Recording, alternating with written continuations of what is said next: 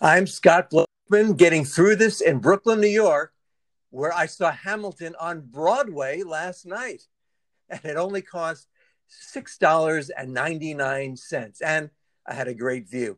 As the Times Review noted, it was like going back to 1976, check that, 1776 and 2016 at the same time. Maybe there was a little 1976 inadvertently there too, but it was a great show, very powerful. And my takeaway, one of them is I feel especially relieved that we don't have duels anymore. We just write mean tweets. And now let's go to Los Angeles, California, the Pacific Palisades, where our Broadway correspondent Tom Saunders is standing by. Tom? I didn't realize I was the Broadway correspondent until just now. So it's a very exciting promotion, and I feel very humbled, and and I'm determined to make good on this new task that you've given me. I will say this, just so that our listeners might not be confused. You say that you're in Brooklyn, Scotty, and that you saw Hamilton for the very low price of $6.99, not even $7, but $6.99. Yes. What you didn't say, but I think our astute listeners may have figured out, is that you saw this on the television set or on your computer screen. Exactly. You didn't actually have to leave your home to see this, or go to a theater in Brooklyn, which happened. Well, there's many possibilities. Number one, as you know, as our listeners know, there are no theaters functioning, and certainly, sadly, not Broadway until next year. And so that was impossible. Also, had I had the privilege of going to the theater, I would be paying at a minimum of $250. So what I did was, you're right, Tommy, I signed up for Disney Plus for $6.99, and yes, I could say $7, but I prefer $6.99. No, it's why should they get your penny? No, you right, get that penny. No, and I used to write ads for Macy's, and sale $9.99 was the big thing I wrote. So the 99 was very important in the retail advertising world. Oh, yeah, it's always been a very, very important number in marketing in general. Oh, absolutely. What would we do without the number 99? It would hurt our economy. It would. If anybody who's ever tried to get rid of the number 99, they get shot down by the powers that be. Well, it would hurt, as you say, it would hurt the economy. Because everything is $19.99. Yeah. Obviously, you don't want it to be $20. Who's going to buy something for $20? But $19.99, yeah, you got my attention. No, and I'm that way even now for my online purchases. And but I did watch it on a large TV, right? So not even my own 32-inch, which in the old days that seemed gigantic. A 32-inch flat screen, that's almost like a computer screen now. But my sister and brother-in-law have one of those 50-inch ones, so we watched on that, and it was. And they live in your house, so well, it's their house too. It'd be funny if they sort of squatters, but no, they do. We all live together. They're upstairs, I'm downstairs, and they have a bigger television. Right. So, well, the reason I wanted to clarify that you would be watching it for $6.99, a famous Broadway musical, even though the theaters are dark, as we say in show business, but people are going to be listening to this because they're going to be listening to these podcasts, these very podcasts, 1,000 years from now. Yeah. Why is this, Scotty? It's because these podcasts took place in one of the most amazing times in human history, and people were just going to study how we got through this pandemic. And this is one way. We saw Broadway musicals for $6.99 in the comfort and safety of yours and your sister's home. Well, exactly. And that's a real story. That really happened. Well, because we don't have as many stories from 1918 about what people did. Of course, they had less options. They couldn't see theater at home. They couldn't. No. They really had to write long letters with a quill pen, and didn't even have radio. So I give them so much credit. No, they did not. They did not. And they had a burgeoning. They had such a healthy, great theater world in New York in those days, and not just the Broadway theaters, but the vaudeville throughout, and all of those shut down. So they had nothing. They had no television or very few computers, and the ones that they had were hand crank, and no, actually, I'm just getting word they had no computers back in none at all. 1918. Zero. So that's even more shocking. And yet they got through it. They did, and they read, I guess, quite a bit, and they so it's I've been reading back to that era and how they had people in those days who were as ignorant as today, and they didn't want to wear masks and all of that. And actually, in those days, in some places in America, they actually jailed people who didn't wear masks, and wouldn't be such a bad idea, dear, as we say in Brooklyn, here. But getting back to the happy story of, Hamilton wasn't all a happy story, but it also does inspire me to perhaps read Ron Chernow's book that the musical was based on. And just I know so little about history. It's almost like having a Mac computer. Need to know so little to get it up and running and to function. And as you go along, I guess I could do that. That would save 5 hours.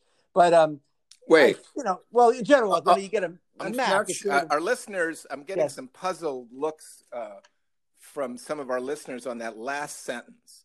What that you just said, and that. So what you're talking about is Macs. You eventually learn how to use Macs well, but at first you don't only know how to use them.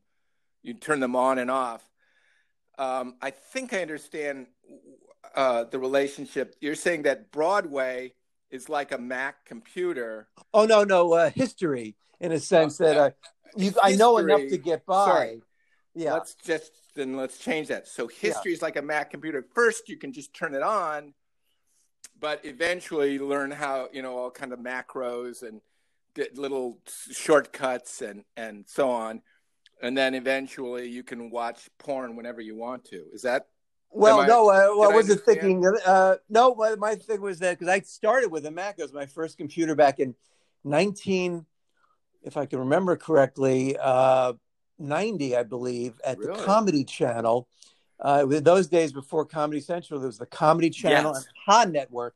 And I remember being around there when Bill Maher was in the early stages of pitching and putting together Politically Incorrect. And I even sat in a conference room with Susie Essman and executive producer Scott Carter, and Bill, and we were sort of just in early days of sort of playing around with the format. And so it was an interesting time, but we had Mac, I guess the Mac Classic was the first computer I ever used, and you can use it without really knowing 90% of what you would need to, but just knowing enough, you could actually use it. So that's the way I liken that to history, where I could get by at perhaps some not very highbrow dinner parties and just sort of go, that Declaration of Independence, 1776, that was great. And then, nobody asked me any more questions. But I literally am embarrassed that I didn't really know that when the war was after that. It was a period where, until recently, I thought, after the Declaration of Independence, that was it. And no. So watching Hamilton literally embarrassed you, is what you're saying. It inspired me to know more. You just said that. No, I've always been embarrassed. Oh. Prior to seeing Hamilton, I've been embarrassed of my lack of knowledge of American history. Seeing Hamilton gave me hope that I could know more, and it did teach me. If all history were taught the way Hamilton teaches history, with a lavish musical, maybe everybody would be a lot more historically savvy. And maybe that's what we should be spending our money on, is lavish musicals to teach all of history, not just this one chapter of Hamilton. That's what I'm suggesting. Isn't this where we should put our educational dollars, in lavish musicals that tell all, including some of the more boring periods of history, the Louisiana Purchase. I guess that wasn't too boring, but certain things that need to be told, but only do it with lavish musicals. I agree. Well, I don't think we should take money from I think we should take some from the police department, and put it into musical education, arts education, and still keep communities safe. But the excess money should go to music and art. But you agree with me that we've been teaching history wrong with books, and it should be musicals only. Isn't that what? No. I'm not going to. I don't believe in the camp of the music only curriculum. I believe in keeping the books, but adding music. And the funny that you say Louisiana Purchase was boring or not boring. probably it's all boring to certain people. Like even the subject of Hamilton could be portrayed in a so-called boring way, but Well, it was brought I to can life. imagine you struggling through the book. My wife, Cece, Yes. years ago, she was way ahead of the Hamilton thing. For some reason, she got hold of that book, Ron Chernow's book, when it came out 10 years ago, and was way into it. And, it's funny because now she's in India. And so figure that one out. And I wonder, she could have watched perhaps Hamilton in India on Disney Plus. And by the way, we get no recompense from Disney Plus for mentioning it. And by the way, it's $6.99 for a whole month, not just for watching Hamilton. So I could watch Pixar movies and Marvel movies, which I never watched, to my delight.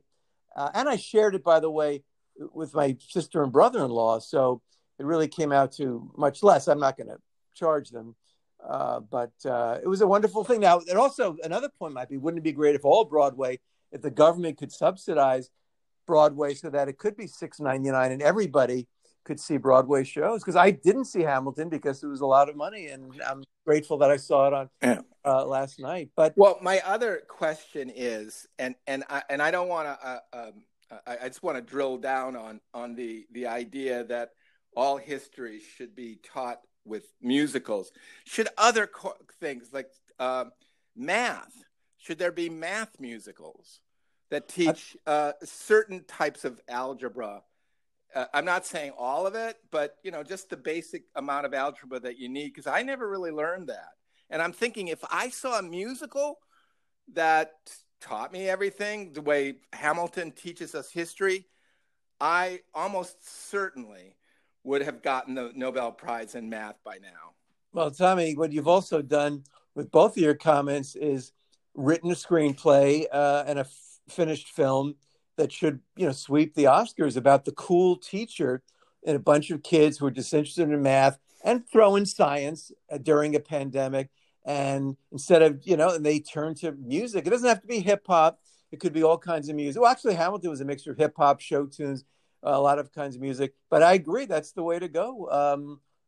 With is not only, but to supplement but lavish, math learning. I think, is the key. Lavish is. I think a lot of people. I just fear they will skimp on the costuming and the sets and the fireworks, that sort of thing. That would be my one concern, because we're talking about math teachers. They're not used to writing lavish Broadway spectaculars. So clearly, but that does seem to be the future of education, I think, right? I mean, I don't part know. of it, certainly. You need to find ways to connect with kids. Math teachers, I think, were more known for writing dramas, more conventional dramas, but they could do musicals, and it doesn't have to be tons of sets, because Hamilton was produced off Broadway at the Public Theater first, and it probably so you don't need a huge space for it. But no, you don't. Think, but you do need to have music that you hum after the lesson. It can't be one of those, something like, they tried it with Schoolhouse Rock, right? Yeah. Why did they stop there? Why wasn't there, Schoolhouse Rock for rocks, for geology, right? Well, that would have been the perfect, maybe it's being worked on now. We can only hope that the Geology Association, Schoolhouse Rock, and then they turn it to their kind of rock. And I think that would be all great. Anyway, we can get the kids to learn and and it's a movie, inspiring the kids. And there's been many like that, but musicals definitely do it. It did it for me, for Hamilton. And I'll even rewatch it to learn even more. I'll tell you what, I love the idea of watching a musical without sitting in those horrible theater chairs. I think I may have complained about them in an earlier podcast, and I'm glad to have this opportunity to reiterate it, my feelings, and so that people don't think, oh, I'm just a one complaint Johnny. That's what I don't want to be. Yeah, no. That guy who complains one time and then never complains about it again. I don't. Yeah, well, they're held in such low regard that the one can play Johnny's, and it's but no, you were consistent. You bring it up in all conversations, even none not related to Broadway, and I think that's the sign of a true complaint artist who doesn't wait for the conversation to come around to seating on Broadway. You bring it up, whether it's a discussion about I think that's important. The plum time, this is low-hanging fruit because we actually are talking about Broadway, and darn, those seats are so. And I'm not I wouldn't say I'm a huge person. I'm right. You would say I'm a fairly narrow, normal size, 6 feet, 175 pounds. But these are made for medieval people. These seats in New York's Broadway. People from 1918. Actually, a lot of these theaters were built around that time. And but were those people, which is interesting, Scott. I always picture them being bigger because, first of all, even if they weren't, they had these 9 layers of clothing and corsets and vests, and so you would think they needed more space then. Yes. So I mean, that we need to check the letters. Absolutely. That's what you go back to, archival letters of that day. I usually, when I go to the yes, I saw a new play, and then you have to read it, and it's a whole thing. Well, when I used to, I go to the theater, we're talking about, yes, they would go to a play dressed in their finery, which often, you're right, would have bustles if they're women, and men would have the waistcoats and bulging pants. What I do now, when I go to the theater, I make sure I wear tights, skin tights, danskins. Interesting. I go the complete opposite direction so that I can fit nicely in those theaters. Almost like a Mummenschanz outfit. Like a Mummenschanz. Essentially, I wear a Mummenschanz suit that's skin tight. A lot of times people think you're coming over from Mummenschanz. It's not. Or that I'm part of the show. And they expect me to wait outside and entertain the people waiting in line. And often I've gotten that treatment, and I say, "Excuse me, sir, I have a ticket for this show," and then they treat me with a little more respect when I wave that ticket. Yeah, but then some of them think it's a joke. Like, oh, he has the ticket. That's where he performs in the audience. That's his thing, and you can't convince him. No, I'm just like you. Hard. I just want to wear tight clothes and so see I a play, fit comfortably in your tiny seats. Now that's a Twilight Zone right there. If only that was one wish that he would have all the seats to himself. I just wish. That would be the worst. Where you have you have somebody's going to grant you your wish. I don't know who it is. Somebody has magical powers, and you waste it, and you think, I just wish I could be more comfortable when I go on the infrequent times I go to watch Broadway shows. And then the wish granter then gives you some danskins, just a package of danskins. Yeah. And it's like, no, there's no poof, there's nothing changed. You didn't get smaller. He just gives you some danskins and go, that's it. And you go, wait a minute, aren't you a magic person? Yes. Well, you just gave me a package of danskins. Well, if you wear them, you'll be more comfortable while seated in small Broadway seating. Yeah. Yeah, but you didn't do any magic. Well, you didn't say I had to. That I fear that. Well, you've opened up a great area because a lot of people think anytime you ask for a wish, it's the traditional thing. I will grant you, and and they have the outfit.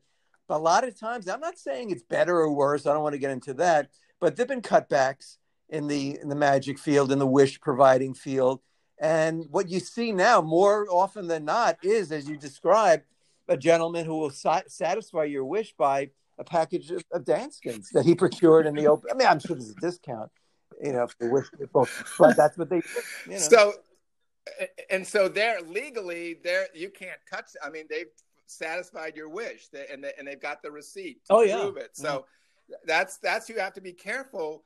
When you buy these crystal balls, you think, and you pay like a lot of money for a really working crystal ball. And then, you wind up with a pair of danskins. That's obviously the math doesn't, But Scotty, let me just ask you something. I mean, because I have a feeling that this is one of those topics that, we'll drill down in, and we'll reach China. And then that's a whole topic right there. But Um, you like I notice a lot of people in the neighborhood are getting out. People are caravans of families on bicycles.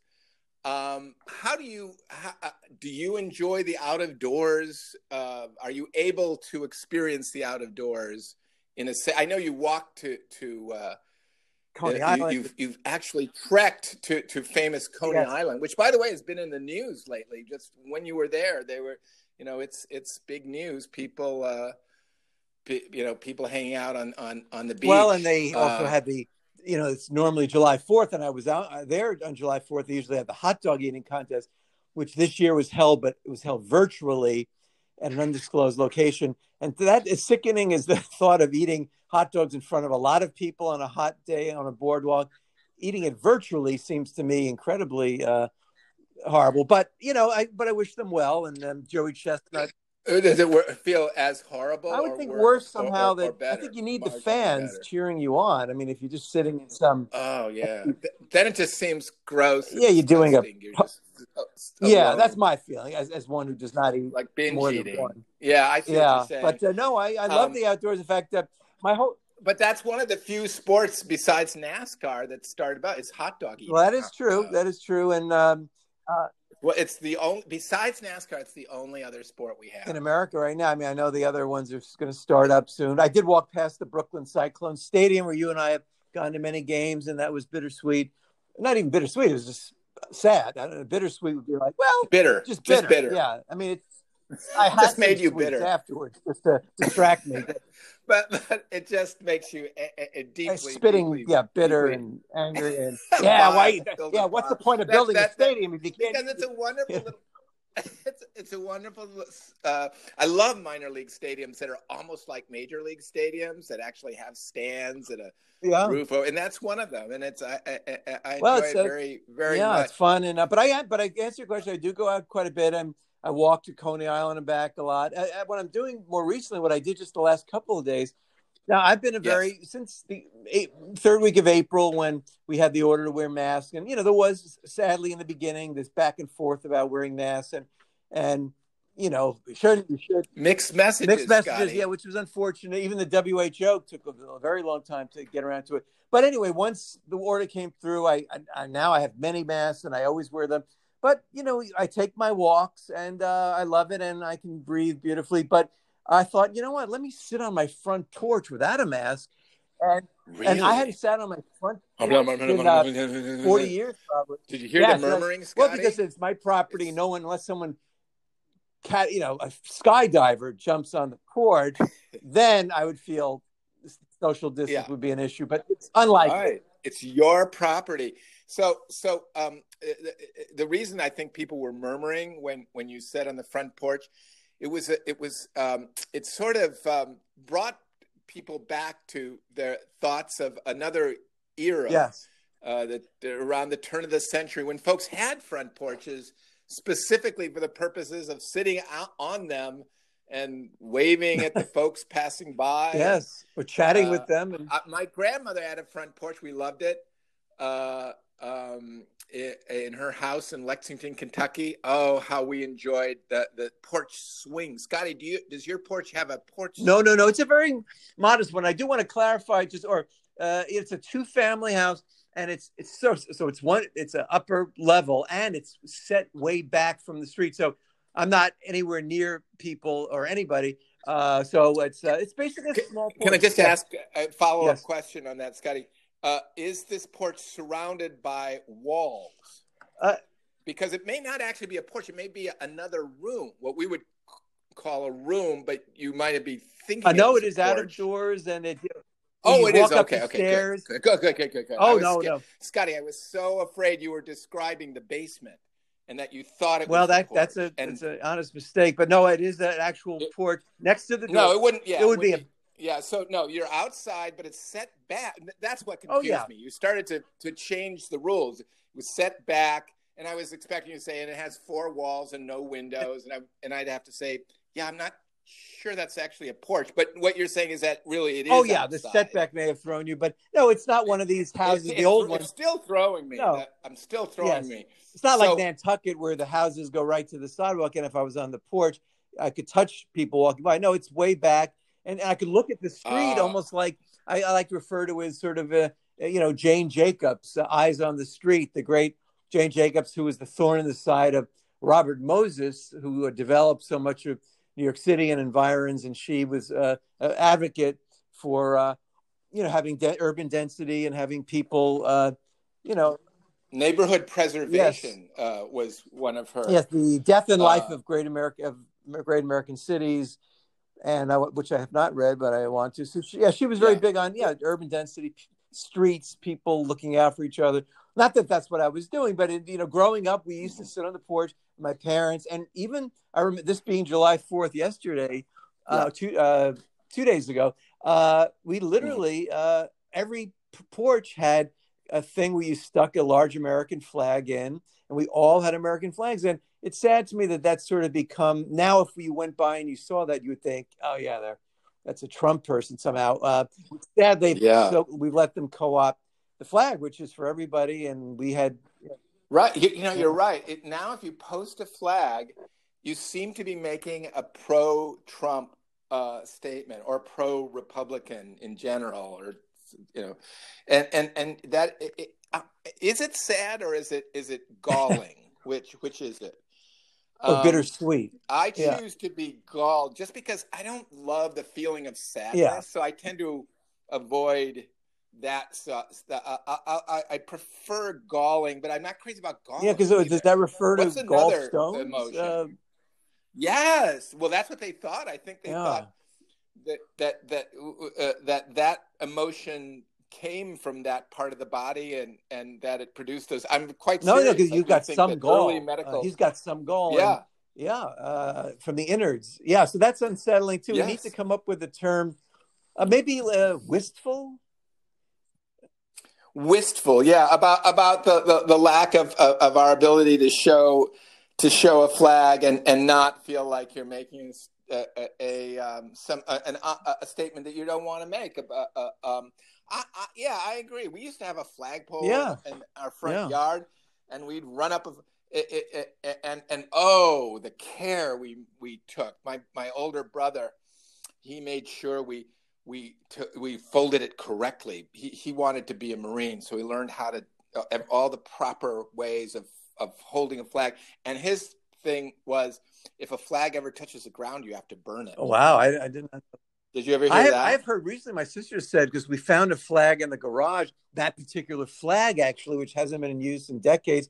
And my sister was, how do you dispose of it? And you really just can't, the law, you can't throw it away. There's a certain way.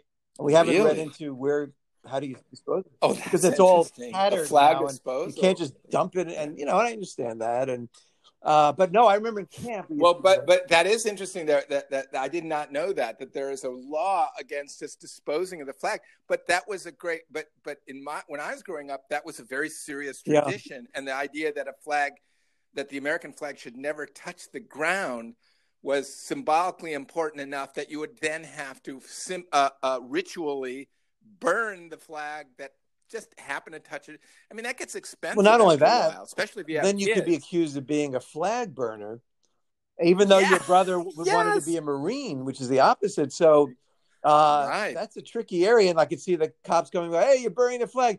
No, sir, only because it touched the ground. Oh, yeah, that's what they all say. Come with me. So that's a whole. It could be a Larry David. I hate saying that because everything isn't a Larry David. It's Scott and Tom. No. Larry David should be saying something like that. Could be a Tom and Scott podcast. Exactly.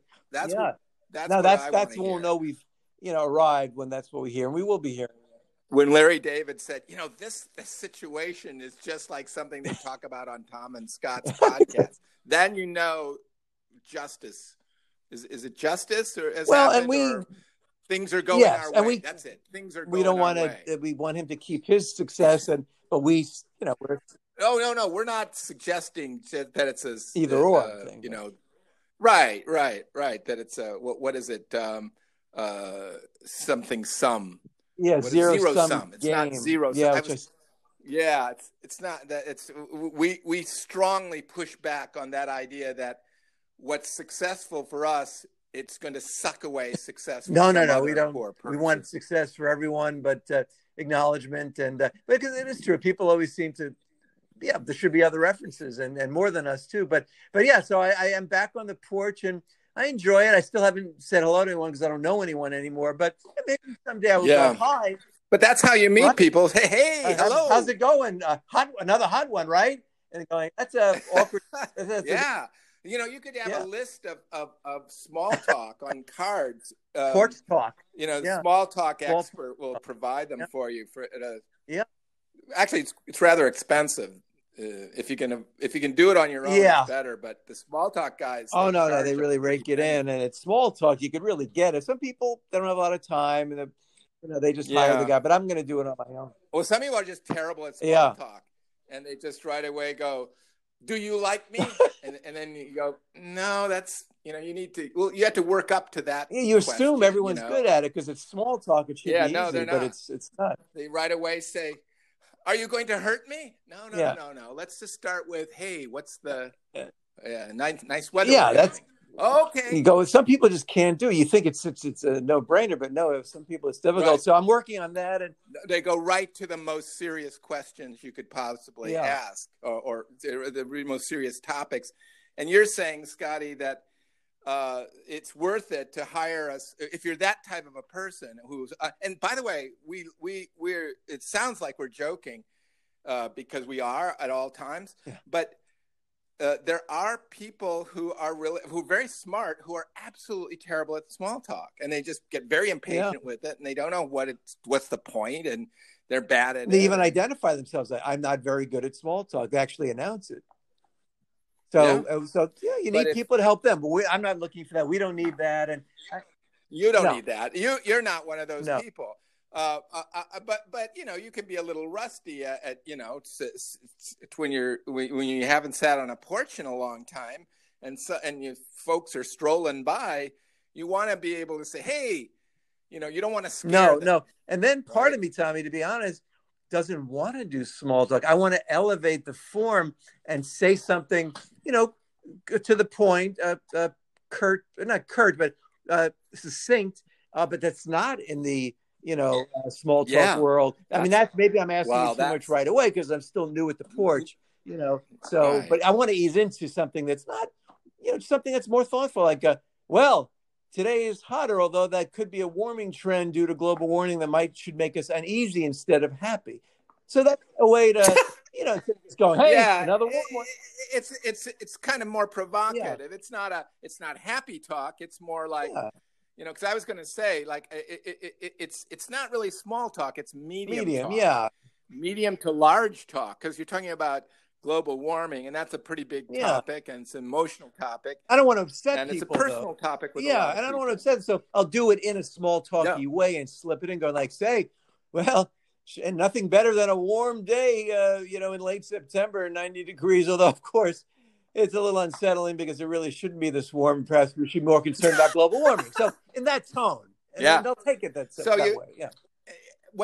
It's not just wasted small talk. It's not just idle chit chat. There's a little bit of a message there that we could all benefit from.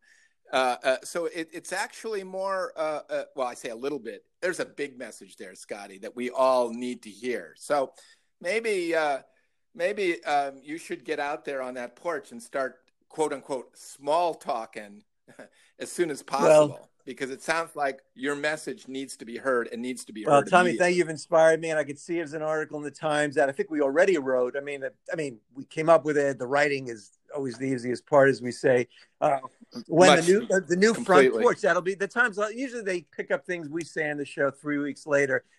They do. They actually do. So 3 weeks from now, there'll be something, the new front porch, and about when small talk takes on big topics, and that'll be the article. Those are two articles, two separate weeks, completely separate articles. Yeah, separate weeks too, but it'll be there within about 3 weeks. So we'll check that out. Yeah. But Tommy, we always try to set the trends, and you've come up with some brilliant ideas today. And even when we don't try, that's the thing. We never try. We just do because we care. Yeah. And Tommy, we can't help it. Well, that's what we try to do.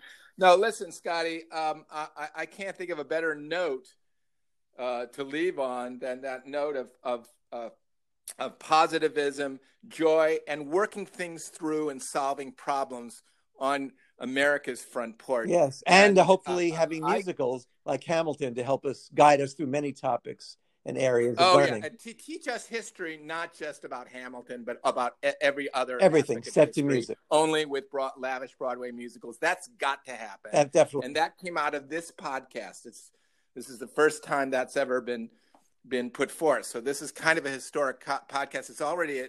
We already went to 35 minutes. We'll let our affiliates know we went a little over, but we'll be back tomorrow due to for so much more. I remain sincerely yours, Scott Blakeman.